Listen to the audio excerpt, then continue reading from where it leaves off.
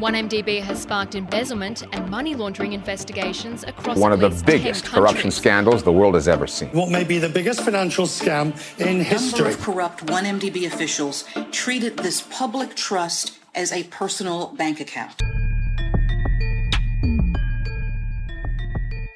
Follow us as we bring you into the courtroom where the biggest financial scandal in Malaysian history is being heard. By the Malaysian Insight, this is the Najib Razak 1MDB trial, and I'm Patrick Teo. Ex-1MDB chairman Muhammad Baki Saleh told the High Court today that he felt uneasy after suspecting ex-Prime Minister Najib Razak had a hand in shady deals involving the Sovereign Wealth Fund.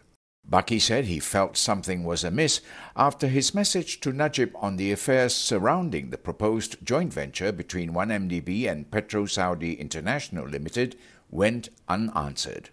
The 68-year-old corporate man said it was unusual for Najib not to reply to his text message, as the former Prime Minister would usually send response.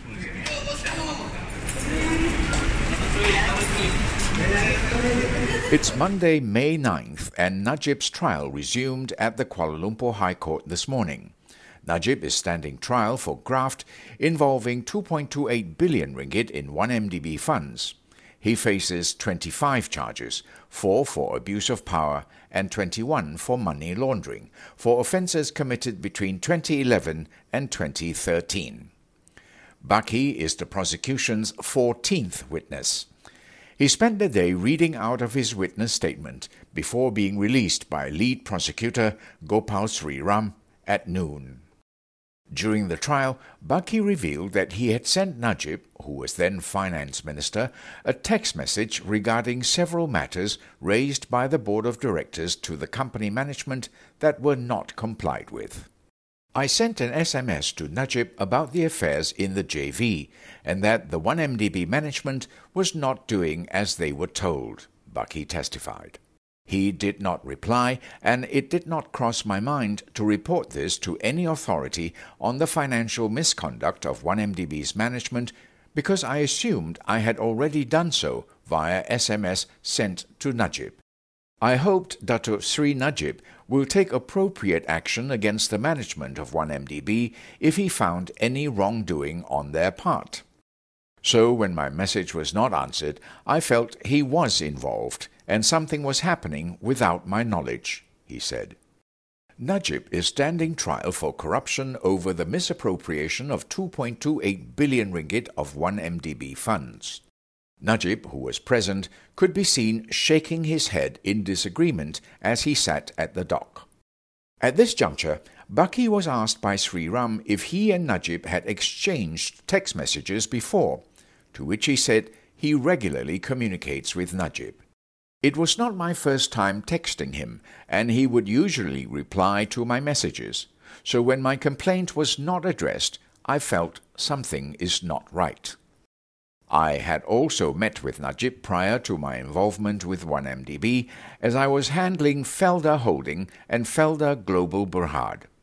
Baki later explained that the 1MDB management led by Managing Director Sharul Azral Ibrahim Halmi disobeyed orders instructed by him and the board of directors on the transfer of $700 million into an unknown firm earlier the same year.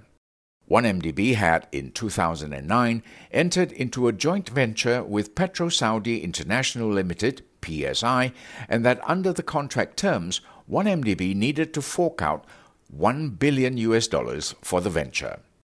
The $1 billion was supposed to be deposited into the 1MDB PSI joint venture account, but only $300 million was moved into this account. Baki informed the court that as the chairman he was not informed by anyone regarding the transfer and was only told about the transfer of $700 million to Good Star Limited, a company controlled by fugitive businessman Low Tek Joe or Joe Low, at a meeting in October 2009.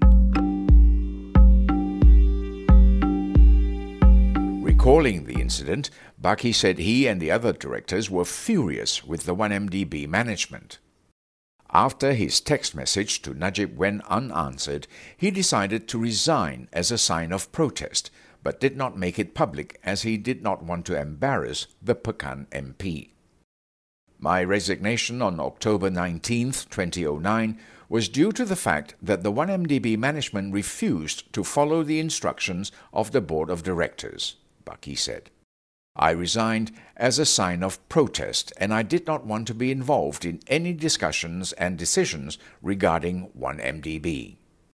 And with that, Bucky was released from the witness stand and will be recalled again to testify at a later date. Thank you for listening. This podcast was brought to you by the Malaysian Insight. It was written by Alfian Tahir, and I'm Patrick Teo.